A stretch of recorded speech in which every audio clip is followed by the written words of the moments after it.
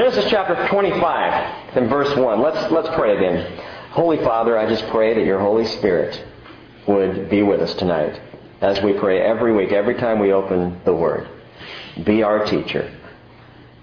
And Spirit, block anything, any words that might come out of me that are not directly in line with your Word. And Lord, let us see your Word clearly, understand it, write it on our hearts and minds as I prayed before, and draw us closer together and to you tonight, Father, in Jesus' name. Amen. All right, verse 1. Now Abraham took another wife, whose name was Keturah. Talked about her on Sunday. She bore to him Zimran and Jokshan and Medan and Midian and Ishbak and Shua. Jokshan became the father of Sheba and Dedan. And the sons of Dedan were Ashurim and Letushim and Leumim. The sons of Midian were Ephah and Epher and Hanok and Abida and Eldaah. All these were the sons of Keturah. Now, Abraham gave all that he had to Isaac. Now, hang on real quickly before we go on to that next verse. I'm going to save these first 4 verses for the end. So we'll come back and look at them. But for now, just understand that after 20 years of singleness, Sarah died and Abraham for 20 years was alone. And when you've lived with someone as long as Abraham had lived with Sarah, wow, it's a long time to be alone. But now he has a new wife, and Keturah, whose name means fragrance, must have added some sweetness to the last days of his life. I want to talk to you just for a few minutes here in these parting verses as we see Abraham die. We spent a lot of time with Abraham. I was almost sad this week thinking, we're done. We're moving on. But it's okay. God's still with us. He's going to take us on. But in this, I want you to see how Abraham dies. And I think there's a principle we can draw from this, and that's how to die happy. Here it is, verse 5. Now Abraham gave all that he had to Isaac. But to the sons of his concubines, Abraham gave gifts while he was still living, and sent them away from his son Isaac eastward to the land of the east. Number 1. Abraham dies broke. There's a book out recently called Die Broke. The whole idea is get rid of everything you have, spend it all, give it away, give it to your children. Well, I've been talking to my parents about this for years. They don't buy it. It's a little unfortunate. Abraham dies broke. He deeds everything over to Isaac. In this story, remember that Isaac is still a type of Jesus. And Abraham is a picture of God the Father. And here again we see that Isaac has all things that once belonged to his father. The Father gives all things to the Son. And in the same way, Jesus prayed, John 17, verse 10, in his high priestly prayer, he said, all things that are mine are yours, and yours are mine. Hebrews chapter 1, verse 1 tells us that God, after He spoke long ago to the fathers in the prophets in many portions and in many ways, in these last days has spoken to us how? In His Son. Everything we just talked about, His Son is the Word. And God has chosen in these last days to speak to us through Jesus, not to speak to us in many portions in many different ways. The Word is complete until Jesus comes, folks.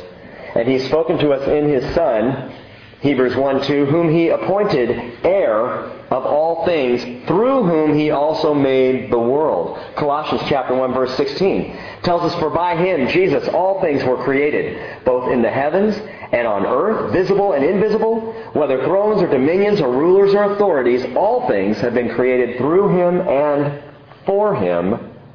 The Father gives the Son everything. And here we see Abraham deeding everything to Isaac.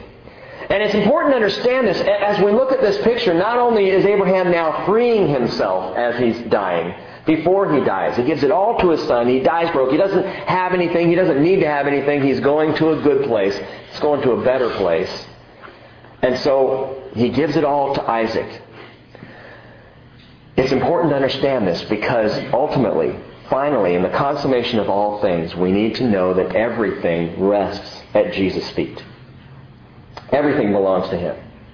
Everything that we have or think that's important, everything that truly is important, it will rest at the feet of Jesus. Now, the question often asked by us as we follow Jesus as Christians is, how do I know if my life is pleasing to God? How can I really be sure that the things I'm doing, the way I'm living, pleases Him? And the answer is very simple. Live in the direction of Jesus. Live to give all things to Him. He has it all anyway. He's the heir of everything. Give it all to Jesus. Paul writes in Ephesians chapter 1, verse 8, in all wisdom and insight, He made known to us the mystery of His will. The mystery of His will. What's God's will? I just wish I knew what God's will was. Here it is. The mystery of His will. According to His kind intention, which He purposed in Him, with a view to an administration suitable to the fullness of the times, that is the summing up of all things in Christ. That's the mystery of His will. To sum up everything in Christ. To bring everything to Christ. For Christ to be literally the heir, the owner of all things. Whatever I'm doing that is not centered in, focused on, directed toward Christ, anything that I'm doing that is not in that direction will lead me to meaninglessness and hopelessness. What do you mean? I mean that I will not only lack meaning today in my life, a sense of purpose for now, but I will also be hopeless for my future if I'm heading in directions that aren't pointed at Christ. And that's the problem in the world today. That's why people are lacking, why people are not satisfied, why we can never get enough, because we're chasing after things that are like a big sieve. You know, you pour the sand in and it just comes right out the other side. And we buy things and we do things and we seek after things, and it all just goes right through the sieve. But everything we do as to Jesus, everything we do for the purpose of Jesus, those things last. Those things are valuable. Those things we will start to sense, wow, some value, some meaning in what we're doing, but greater than the meaning we have in this life is the hope we gain in the life to come. John, in talking about Jesus' return and keeping our eyes fixed on that return and looking forward to that day, says everyone who has this hope in Him purifies himself just as He is pure. My life becomes cleaner and more pure the more I gaze in the direction of Jesus and the more I long for His return. These things are so important. Folks, Jesus is Lord of both the meaning for the day and the hope for tomorrow. Colossians 3:17 tells us, whatever you do in word or deed, do all in the name of the Lord Jesus, giving thanks to Him, through Him, to God the Father. So Abraham dies broke, gives everything to Isaac, and it's a great way to die happy. Number 2, Abraham dies a father of one. He dies a father of one. In other words, he dismisses the rest of his family. Look at that, verse 6. It tells us that he gave gifts to some of his concubines. Abraham had concubines? Yeah, he did. Sorry. A little disappointing. Abraham gave gifts to them while he was still living and sent them away from his son Isaac. By the way, just an understanding on some of the people of the Bible that do things that now we would say, well, God doesn't allow that. Concubines. More than one wife. Well, what's going on there? Understand that man was a child, and God, throughout history, has been training man in the direction of righteousness, helping him to understand. There are things, folks, that you know that Abraham did not know. Do you realize that you're capable of having a faith greater than Abraham's? Why? Because you've got an entire word that he did not have. And you have the Holy Spirit, that's right, that he did not have. And that's why, we keep coming back. Word, Spirit, sword, Spirit. The 2 S's of the Bridge Christian Fellowship, the sword and the Spirit. Man, that's something that, yeah, we can have a deeper, greater faith than Abraham. Yes, he had concubines. At this point, we don't even know, God did intention one man for one woman. But man is on that path of learning, of developing, of growing in righteousness. Well, Abraham dies a father of one. He dismisses the family. Why does he do this? Why does Abraham send the family away? All of these other sons, these 6 lads he has with Keturah, Zimram and Jokshan and Medan and Midian and Ishbak and Shua. I just wanted to say them really fast. Sends them all away. Why? Because there's only one heir. Because Isaac is the only true heir of the Father. One son, one heir, one only begotten of the Father. Folks, there's coming a day when every knee will bow before the one heir who is Jesus. And this is partially why I took some time at the beginning tonight to once again reinforce this idea of seriously taking the Word of God, of delving into Scripture, of knowing what He wants us to know.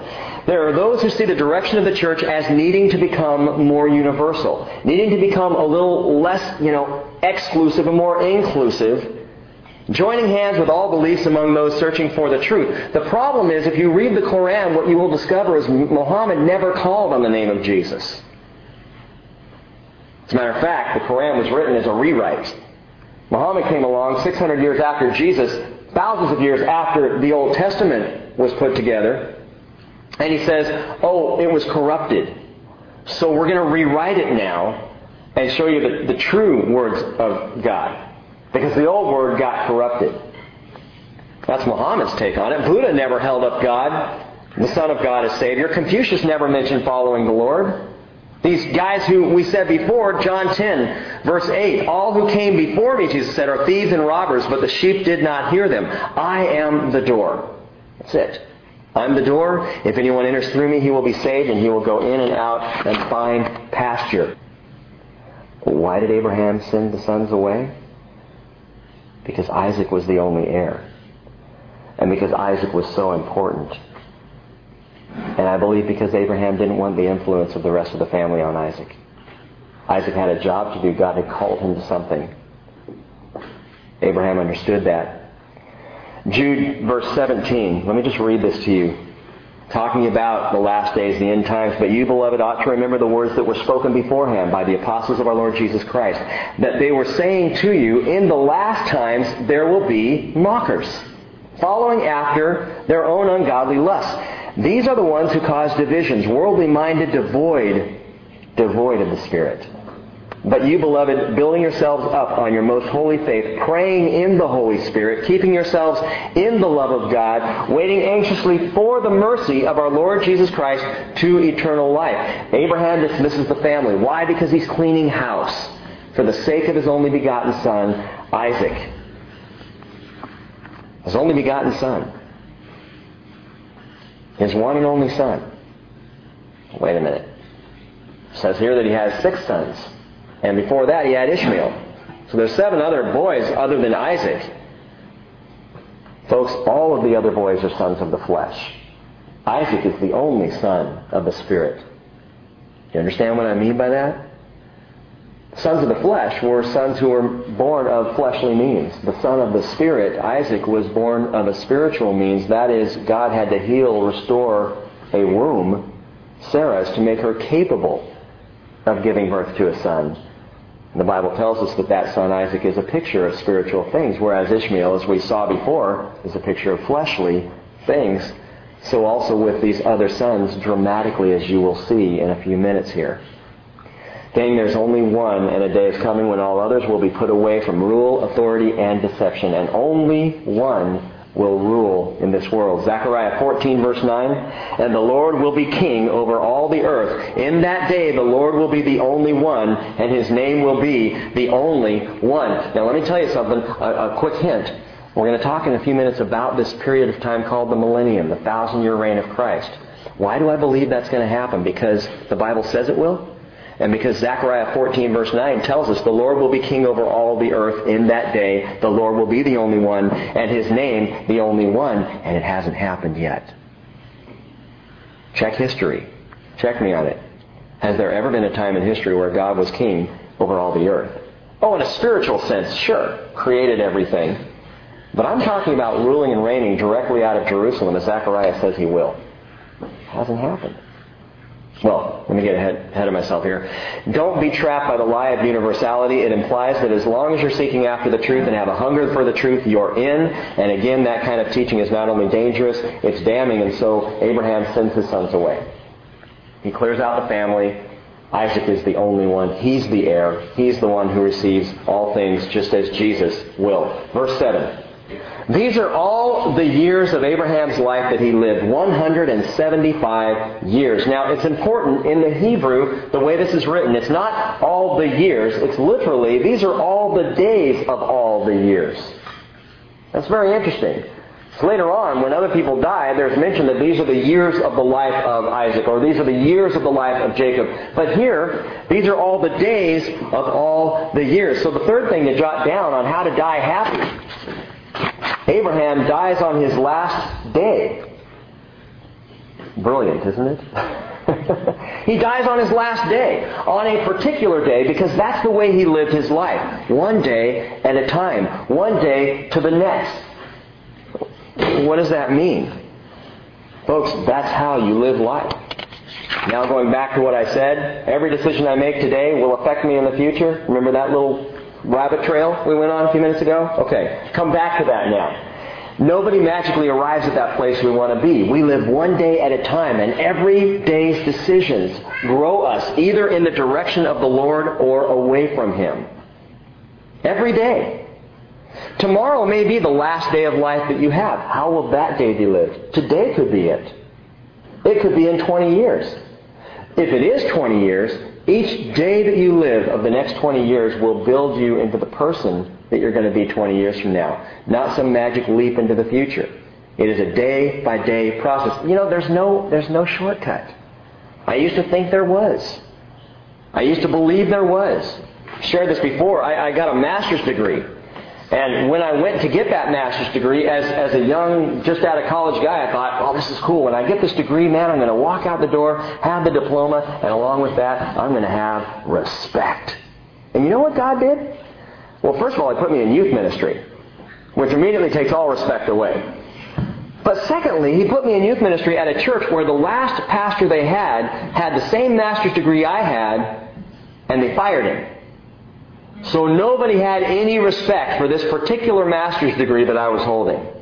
My first job out of grad school and my diploma wasn't worth squat to the people I was working for.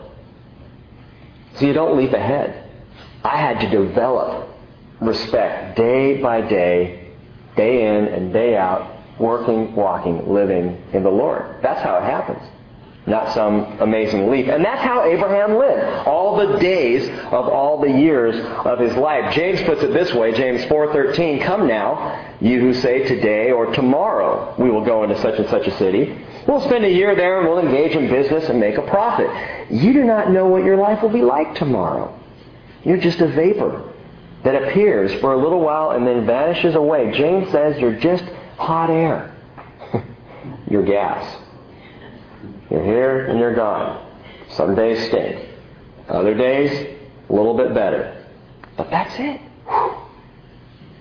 Day by day living. And Abraham was a man who died on his last day. He lived every day before the Lord. Number 4, I love this. Verse 8 tells us, Abraham breathed his last and died in a ripe old age, an old man and satisfied, literally fat. They add the words with life. Those words are not there. It's just, he died in a ripe old age, an old man and fat. Now, not physically speaking here, but satisfied, fulfilled. His life was good. And when Abraham laid down to die in his tent that day, he laid down in complete contentment. What a way to go. What an awesome way to die. And he was gathered to his people. Number 4, Abraham dies gathered to his people. You want to die happy? You die gathered to your people. Who are Abraham's people? Now think about this for a moment. Remember, he used to live, born and raised, for 50 years in Ur of the Chaldees. But he leaves his people and he goes to another place, Haran, and then on to the Promised Land. And the whole time he lives in the Promised Land, he's a sojourner, as he buys the cave in Machpelah to bury Sarah, and where he will eventually be buried here in just a moment, as we read forward. He tells the people there, I'm a foreigner among you, I don't have anything here. They're not his people. People in Ur of the Chaldees are not his people. Who are Abraham's people? He died and was gathered to his people. This is a great truth. This is wonderful. Abraham was gathered to his people. Who's that? All those who went before him in faith. Abel, Seth, Enoch, Noah, Sarah. These were Abraham's people. People who followed God. People who spent the days of their lives following after, chasing after God. And I want to ask you, who are your people? I'm a Scottish American, personally. Those are my people. That's my heritage. I love that my heritage goes so much further back than that.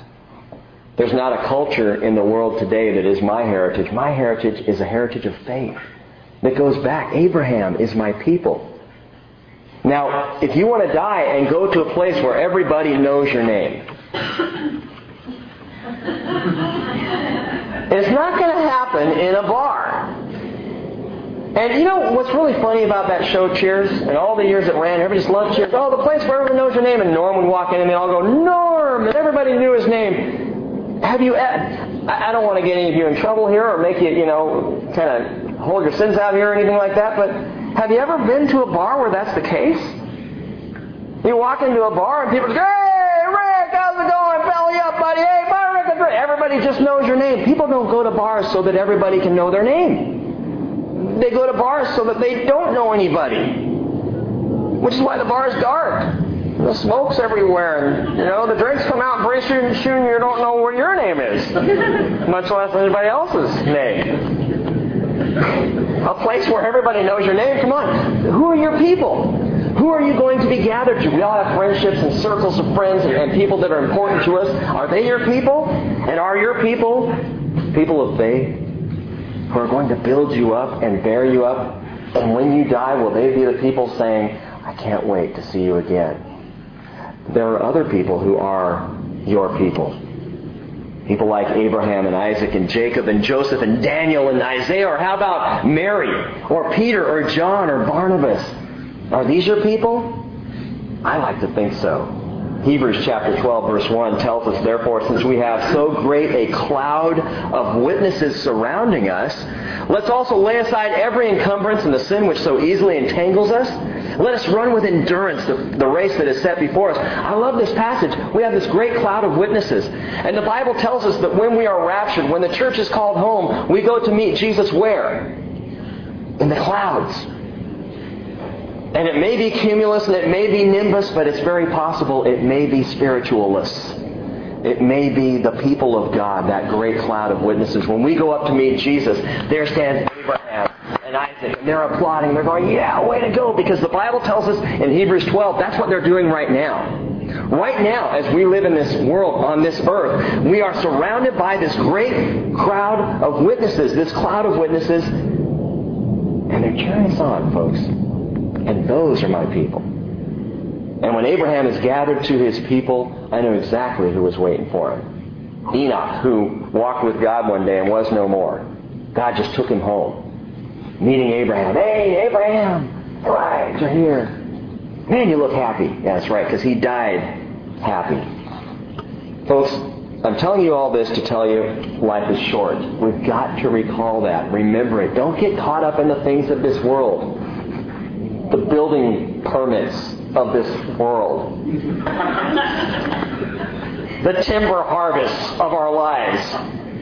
Oh, this stuff is so ridiculous and it's so petty and it's so childish, and the way that I'm not going absolutely berserk right now is because God has me looking at Abraham's life every day. Thank you, Lord.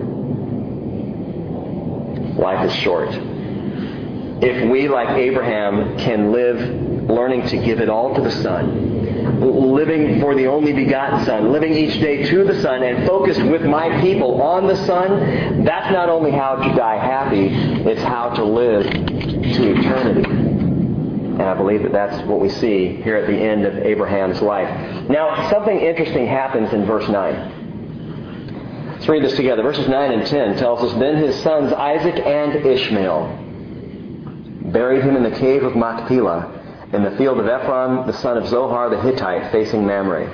The field which Abraham purchased from the sons of Heth. There Abraham was buried with Sarah, his wife. Very quickly, I want to tell you about this. Ishmael, Isaac, are together again for the first time. At least from what we see in Scripture. Remember, Abraham had to drive Ishmael out because there was contention, there was strife, there was jealousy. And it was a bad scene. But now, something bizarre happens. And it's the fifth thing if you're writing these things about how Abraham dies happy. The final one is Abraham dies in the company of reconciliation. Because it's Abraham's funeral that brings Isaac and Ishmael, the two half-brothers, back together in the same place. Now, I think there's a picture here that's interesting. That when people die, when funerals happen, it's interesting how estranged family members, at least for the day, can share grief together. And even in some cases can find reconciliation. But why is that? There's a principle here, and the principle is very simply that for reconciliation to happen in any relationships, there must be death. There has to be death. You do not have reconciliation without death. Somebody has to die. Colossians 1 verse 19 tells us it was the Father's good pleasure for all the fullness of Him to dwell in Him, and through Him to reconcile all things to Himself, having made peace through what? The blood of His cross. Reconciliation with the Father would not even be existent if not for the death of the Son. For reconciliation to happen on the broader spiritual plane between us and the Lord, there had to be a death. But the same thing is true in our lives. Flip real quickly to 2 Corinthians chapter 5. 2 Corinthians 5.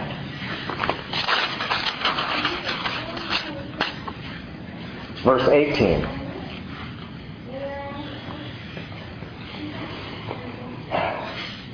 The Holy Spirit tells us now all these things are from God, who reconciled us to Himself through Christ and gave us, listen to this, the ministry of reconciliation.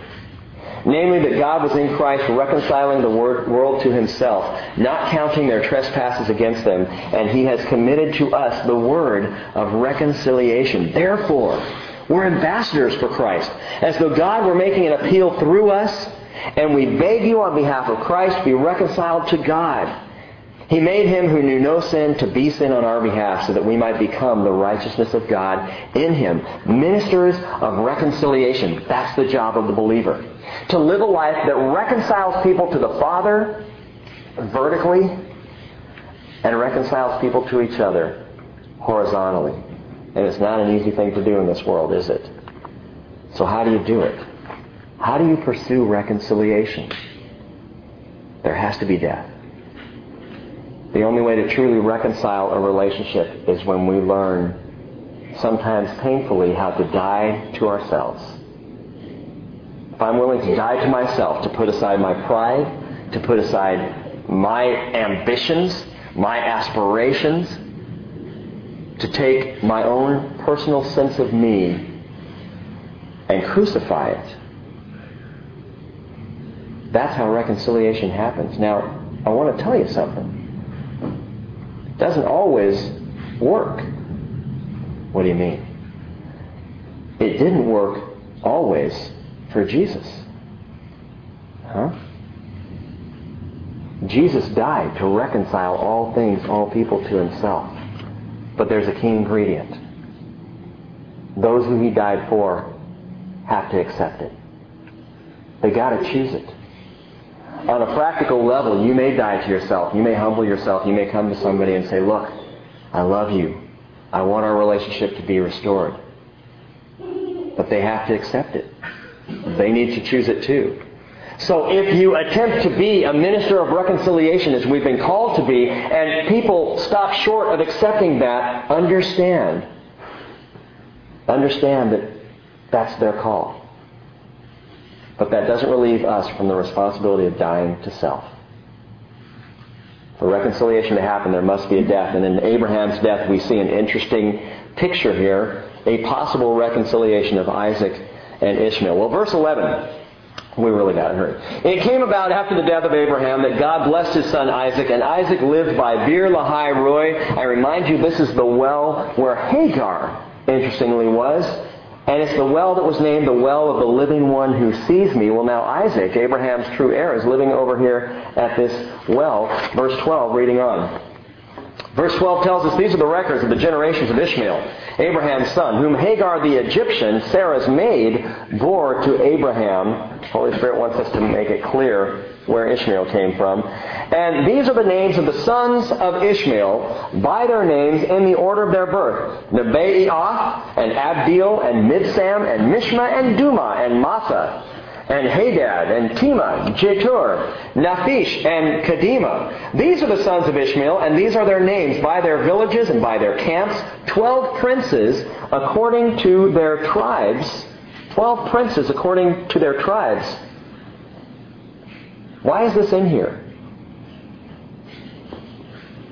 Genesis 17, verse 18, Abraham said to God, "Oh, that Ishmael might live before you."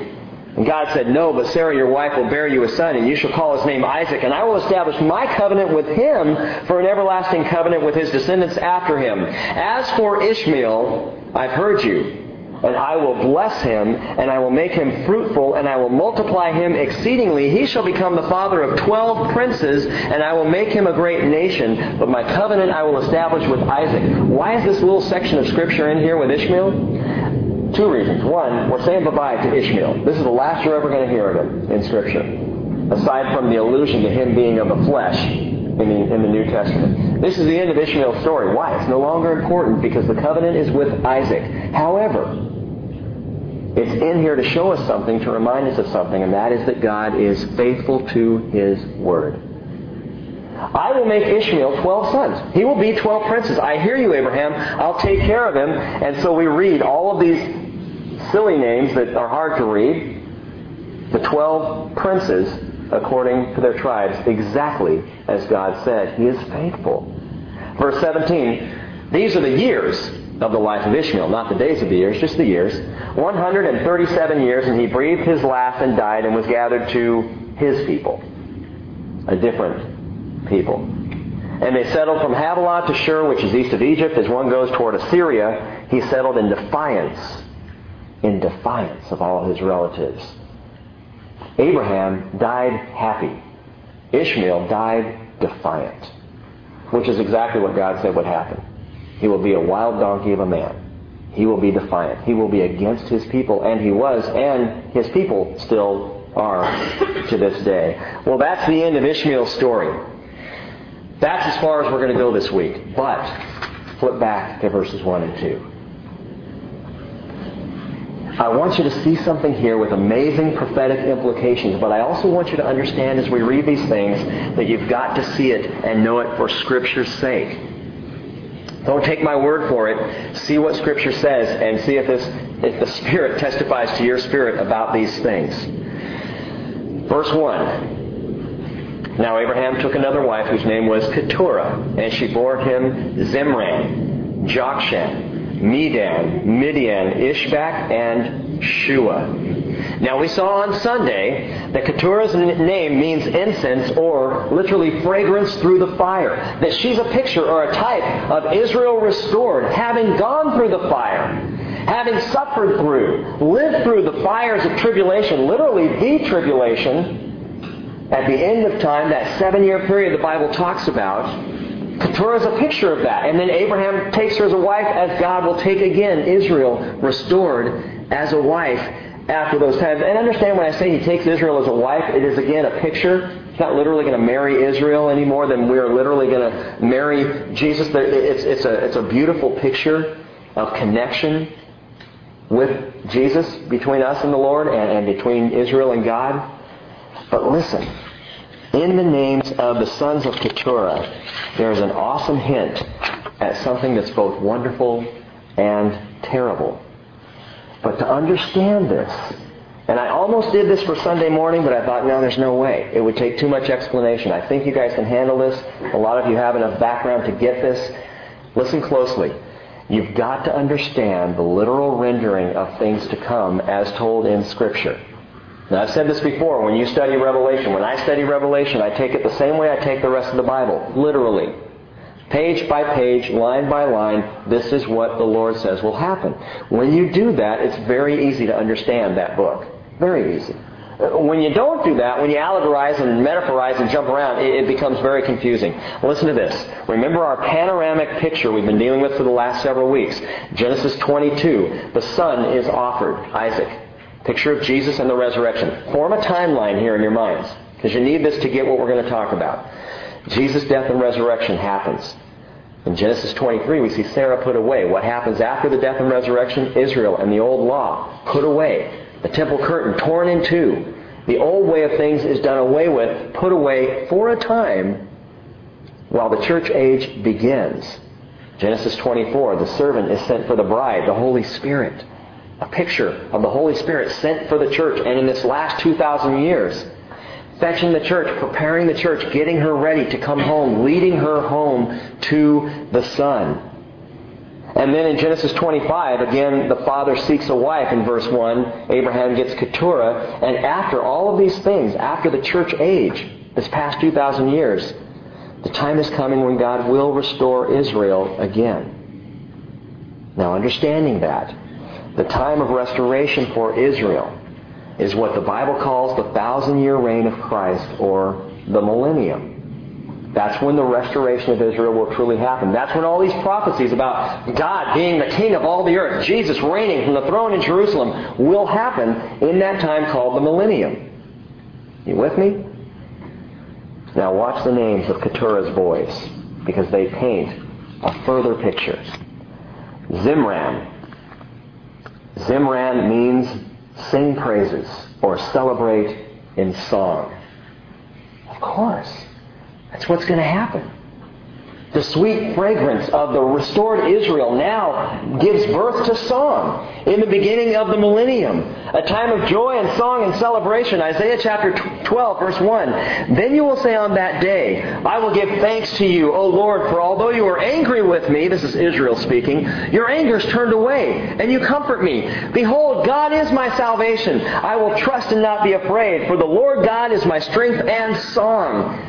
He has become my salvation. Therefore you will joyously draw water from the springs of salvation. And in that day you will say, give thanks to the Lord. Call on His name. Make known His deeds among the peoples.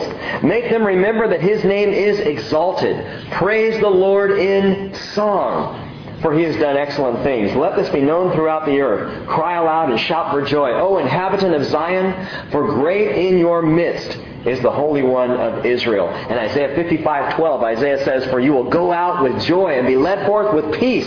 The mountains and the hills will break forth into shouts of joy before you, and all the trees of the field will clap their hands. It's going to be like one big, massive musical. The whole world's going to join in. The created world. Mountains shouting for joy, trees raising their hands and clapping, people praising God in song, Zimran. The firstborn son of Keturah, the sweet fragrance, the fragrance through the fire. She comes through the fire. She's restored. And suddenly that breaks into song, which is exactly how the millennium will begin. It's how it will go for a good long time. This sweet fragrance, this new birth of song. It's a time of peace and prosperity. By the way, I got to share this with you. I just read this the other day. Earth's current value. An economist actually valued Earth. Went through and said, okay, all the gold, silver, grain, oil, timber, minerals, fruits, if you add it all up, the current value today of the Earth, I don't know how he came up with this figure, would be $1 decillion. What? That's like when I was in chemistry class in high school and they came up with a word for the number that was so big they couldn't say the number, so they said a mole. Freaked me out. Why do you need a number so big? I don't get it. All I need is like five Twinkies. That's all I need. 6 ding dongs. That's all the numbers I need. Anyway, sorry. Earth's current estimated value, $1 decillion. Now, to get there, you just go million, billion, trillion, quadrillion, quintillion, sextillion, septillion, octillion, nobillion, decillion. That's how big it is. It's a big amount of money. It's a lot of cash. That is serious riches. It's said that if you divide Earth's current population into 1 decillion, you come up with about $1 billion per person. Well, why is there poverty in the world? Because of sin? Because we're human? Because we don't know how to divide up the riches of God rightly? But if we did, share everything equally, it'd be $1 billion. We'd all be billionaires.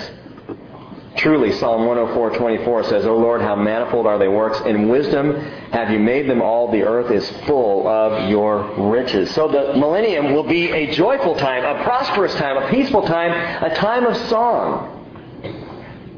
Flip in your Bibles to Revelation chapter 20.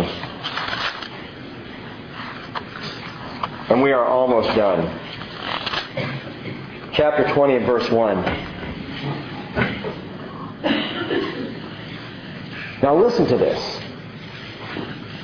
Because this wonderful millennial reign, this kingdom reign that is prophesied about over and over in the Old Testament, you'll see a couple of those just a second here. This fantastic, terrific, wonderful, blessed 1,000 years of peace and prosperity has a dark side. Listen. Revelation chapter 20, verse 1. Then I saw an angel coming down from heaven. Oh, wait a minute. Let me just tell you. Chapter 19, Jesus comes back. The glorious appearing. The last book in the Left Behind series. Okay? It actually happens. Not maybe exactly the way they're writing it, but He comes back. And after this, as soon as He comes back, it tells us, verse 1 of chapter 20, Then I saw an angel coming down from heaven, holding the key of the abyss and a great chain in his hand. And he laid hold of the dragon, the serpent of old, who is the devil and Satan, and bound him for 1,000 years. It's really cool that it's not Jesus that does it, just an angel. Satan's not as powerful as we may think. Jesus, basically allows an angel to take care of that for him. Michael, why don't you get Satan for me? I don't have time really to deal with him right now. Got other things on my mind. So he's bound for 1,000 years. The problem is that he's bound for 1,000 years. Because if he's in prison, that means he's still somewhere where he might get out. Read on. And he threw him into the abyss and shut it and sealed it over him so that he would not deceive the nations any longer until, and that word until really bothers me, until the 1,000 years were completed. After these things, he must be released for a short time. Wait a minute. We got this wonderful, fantastic kingdom, Jesus reigning on earth, and Satan's going to be released again? Verse 4, Then I saw thrones, and they sat on them. And here's the good part. Judgment was given to them. I saw the souls of those who had been beheaded because of their testimony of Jesus and because of the Word of God, and those who had not worshipped the beast or his image, and had not received the mark on their forehead or on their hand. And they came to life, and reigned with Christ for 1,000 years. Now the rest of the dead did not come to life until the 1,000 years were completed. And this is the first resurrection. The first resurrection. There are two resurrections. The first one, so much here. The first one happened with Jesus. First fruits. Jesus was resurrected. He began the first resurrection. After that, anyone who dies in Christ is part of that first resurrection, including and all the way up to the raptured church. Resurrected. Taken up, glorified. That's the first resurrection. All the way up to then at the end of this 7-year tribulation period, where people who came to know Christ, believe in Him after the rapture, give their lives for Him. They're beheaded. They're martyred for it. But they get caught up. They get pulled into this first resurrection. These are the people who are glorified, saved for all eternity. Well, blessed and holy is the one who has a part in the first resurrection. Over these, the second death has no power, but they will be priests of God and of Christ. And listen, will reign with Him for 1,000 years. What happens when a Christian dies? First of all, they get resurrected at the time of the rapture to be with Jesus, with those who are raptured all together with Jesus during the tribulation, protected, tucked away, safe. But then they come back with Jesus for the 1,000-year reign. Not in old, frail human bodies, but in glorified bodies. What do? We're priests. The Bible says they will be priests of God and of Christ and will reign with Him for 1,000 years. You see, the world will have its first absolutely perfect dictator, Jesus.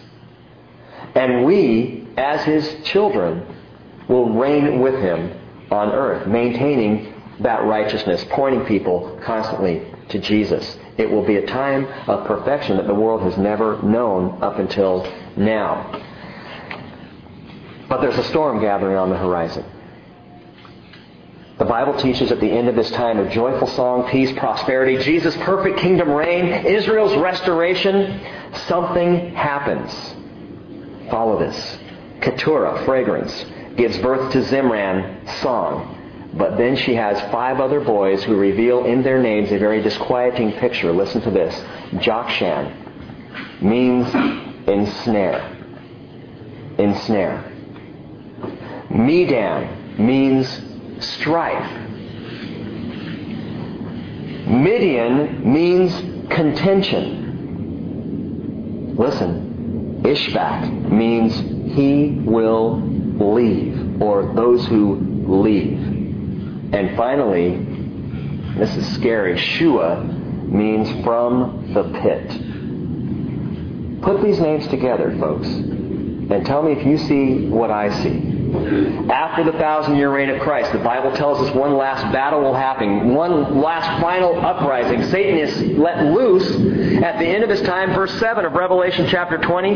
When the 1,000 years are completed, Satan will be released from his prison and will come out to deceive the nations which are in the four corners of the earth. Gog and Magog, which is a reference to Russia. I'll explain that sometime when we get back to Revelation. But to gather them together for the war, and the number of them, listen, the number of them, all these people that Satan comes back out and deceives, the number of them is like the sand of the seashore. And they came up on the broad plain of the earth and surrounded the camp of the saints in the beloved city, Jerusalem. And fire came down from heaven and devoured them. And the devil who deceived them at this point is thrown into the lake of fire and brimstone, where the beast and the false prophet are also, and they will be tormented day and night forever and ever. Satan, listen to this. Revelation 20, Satan, bound in the pit, the abyss, comes from the pit, like Shua's name implies. He ensnares people. He causes strife and contention, and countless millions will leave. Ishbak's name, he will leave. Countless millions will leave the side of the Lord.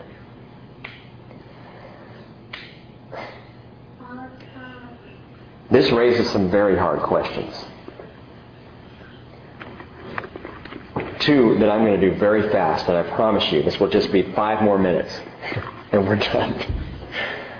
Number one, who are these people? Who are all these people that are going to be deceived? And number two, why would God allow this? Part of the reason that this is hard is that chapter 20 of Revelation comes after chapters 6 through 19. Which come after chapters 4 and 5, which come after chapters 2 and 3. It's at the end of the book of Revelation, and by the time you get here, when you study through Revelation, you're ready for it. Okay? If you're not ready for it tonight, just hang on with me. I'll make some tapes available. You can go through Revelation yourself. But who are these people? Good news. If you're the bride of Christ, you will already have been caught up. You will already have received your glorified body. You will already be reigning with Jesus in the time of the millennium. Revelation 5:10 tells us, you have made them, literally us in the language, you have made us to be a kingdom and priests to our God, and they, literally we, will reign upon the earth. You made us to be a kingdom of priests, and we're going to reign upon the earth. So at that time, we're saved. Isn't that great? Once you're saved, folks, you're saved. You're good for eternity. And when you come back with Jesus, and no matter what happens in that whole scenario, you're with Him. You're okay. You're covered. But the Bible tells us there will be people who will repopulate the earth in this time called the millennium. Repopulate, literally. Who are these people? 3 things to jot down. They are the remnant of Israel. That is, those Jews who do turn to Christ and are saved, the sweet fragrance, the keturah. Those who turn to Christ in the millennium will be saved, protected by God on earth, and will be ushered into the kingdom. Secondly, those who are redeemed in the tribulation. Anyone who accepts Christ during the tribulation and stands by Israel at that time. Those who somehow don't die in the tribulation, but come to Christ amazingly, miraculously, wonderfully, they will be ushered into the kingdom. What do you mean stands by Israel? Matthew 25 gives the parable of the sheep and the goats. It's a judging of all the nations. And the sheep are those people who stand by Israel. The goats are those who don't. And those who stand by Israel, Jesus says, welcome into my kingdom. For I was hungry and you fed me. I was thirsty and you gave me drink. Come on into the kingdom. They are ushered in. And number 3, the raised. The remnant of Israel, the redeemed of the tribulation, and the raised of the millennium. What do you mean? I'm talking about the children who are born and raised in the millennium. How many babies do you think you could have if you could give birth, ladies, for 1,000 years? Not that you'd want to. But how many? That's a lot of babies. It's a lot of kids. Rick, this sounds weird. Kids being born in the millennium, in the 1,000-year reign? Hey, I didn't write the book. Isaiah chapter 65, verse 20. No longer will there be in it, referencing the millennium, No longer will there be in it an infant who lives but a few days, or an old man who does not live out his days. For the youth will die at the age of 100, and the one who does not reach the age of 100 will be thought accursed. In other words, all the little old ladies and old men on the Smucker's jars, okay, if they're dying, it's like sudden infant death syndrome. They're dying too soon. People will live a long time under the perfect reign of Jesus. They will be born in the millennium. Verse 21 of Isaiah 65, they'll build houses, they'll inhabit them. They will also plant vineyards and eat their fruit. They will not build and another inhabit. They will not plant and another person eat. For as the lifetime of a tree, so will be the days of my people. My chosen ones will wear out the work of their hands. That's cool. They'll outlast. We're talking about the people alive at the time, those redeemed Jews, those redeemed of the tribulation, those children born and raised during the millennium. Goes on, verse 23, to say, they will not labor in vain or bear children for calamity. For their offspring of those, they are the offspring of those blessed by the Lord, and their descendants with them. People will give birth in the millennium. Life will continue in that final 1,000 years of the earth's history. Children are born. But listen, all these people, these children, born and raised in the millennium under the reign of Christ, they will never have known life any other way, except for the very first generation that is ushered in. After them, every child born from then on will only know life under the reign of Jesus. Sounds perfect, doesn't it? Doesn't it sound great? And we say if only Jesus was reigning on earth today, everything would be perfect. Here's a hint for you. It wouldn't be. Even with Jesus reigning, it would not be perfect any more than it will be perfect in the millennium. What are you saying? I was raised a church kid. I was raised with Jesus reigning in my house. I had parents who had me in church constantly. The Bible was always open. We prayed at more than meal times. And I chose sin. And I went down that path and went quite a ways down that path before God got a hold of me and said, hey, just because you went to church doesn't mean you're a Christian. Any more than going to McDonald's makes you a hamburger. Just because people are raised in this time of Jesus' perfect reign and rule doesn't mean that the sin nature is gone. Oh, the influence of Satan, that's bound. Satan's not there to deceive, to tempt, to try and draw people away. He's out of the picture. All there is Jesus. All people will know is Jesus, but they will still have free will. They will still be able to choose. These people who are born and raised in the millennium. And you come to the second question. Okay, so that's who the people are. Why does God do this? Why would He allow this? I don't get it. Why not just, as Penelope and I have been talking about for the last couple of days, and had great kind of ongoing conversation, why? Why not just come back for us? Boom, that's it. We're gone. It's over. Okay, we need Jesus. We know that. Why does God do this 1,000-year millennial reign thing? It's not just so we can have an exciting study. 3 reasons. Very fast. Trust me. Last 3 things. God's faith. See, I'm closing the Bible, so I am right there. God's faithfulness is reason number 1 why there's a millennium at all. Remember why the names of Ishmael's kids are mentioned? Because we see that God promised that there would be 12 princes, and He shows us that there were in fact 12 princes. Well, God has promised countless prophecies and promises to Israel. You will be restored. The 300,000 square miles that I promised to Abraham, you will inhabit. I will be your God. You will be my people. Jerusalem will be a place of peace. It's going to happen. I promise it. Hadn't happened yet, Lord. But in that time of the millennium, God will fulfill every unfulfilled prophecy to Israel. Everyone.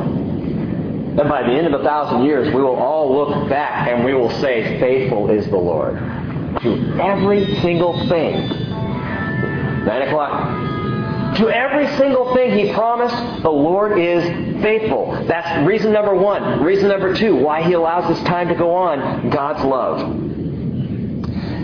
God's love.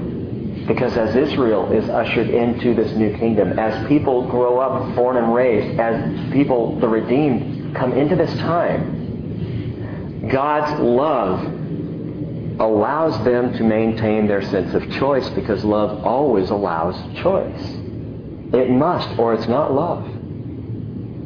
How do I know my wife loves me? Because she chose me. I know it's weird. I know it's bizarre, but she did. And I know that because she had other choices I won't get into tonight. God's faithfulness, God's love, because love requires a choice. And finally, and most importantly, and hear me on this, God's grace. God's grace. Yeah. It will be made eternally clear beyond any doubt that eternal salvation, listen to this, eternal salvation came as an act of grace, God's grace, not man's goodness. Because if there wasn't that choice, if there wasn't that falling, if Satan wasn't let loose at the end of the millennial period, then people raised in the tribulation, or the millennium, people raised in that time of peace and prosperity, if they're ushered on into the eternal kingdom, could then say, I did good. That's why I'm here. No, you ain't. You're here because of grace. You're here because God loved you. You're here because you chose the same redeeming work that Jesus poured out on the cross back before all of this got started. The final rebellion, Revelation 20 talks about, the final rebellion that we see indicated in the names of the sons of Keturah. That final rebellion will reveal once and for all that grace alone saves us, and not a single solitary work of man.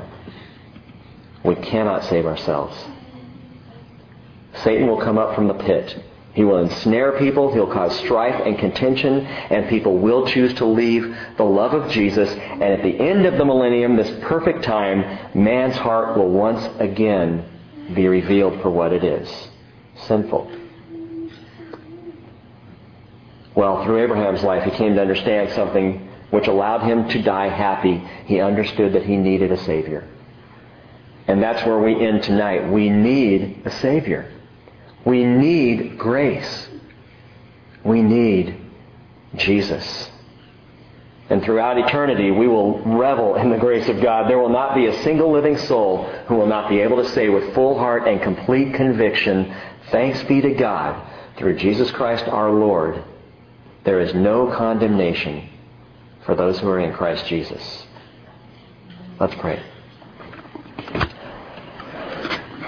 Father, we thank you that you have chosen to reveal these things to us. And Lord, we understand it's only because we seek the counsel of your Spirit that we discover any of this and understand it. It's not because of our goodness. Certainly not because of the good things that we have done that we're able to sit here and take this in. But Lord, it's because of your grace. And we just praise you. Oh God, we praise you and thank you and just lift up your name because of this great and awesome grace. This amazing grace that you pour out on us. Father, it's a lot for us to swallow tonight, but it's wonderful words of promise and faithfulness and love and grace. May we take these things to heart as we live each day of this week, day to day, as Abraham did, falling and resting on the grace of Jesus alone. We pray in Jesus' name. Amen.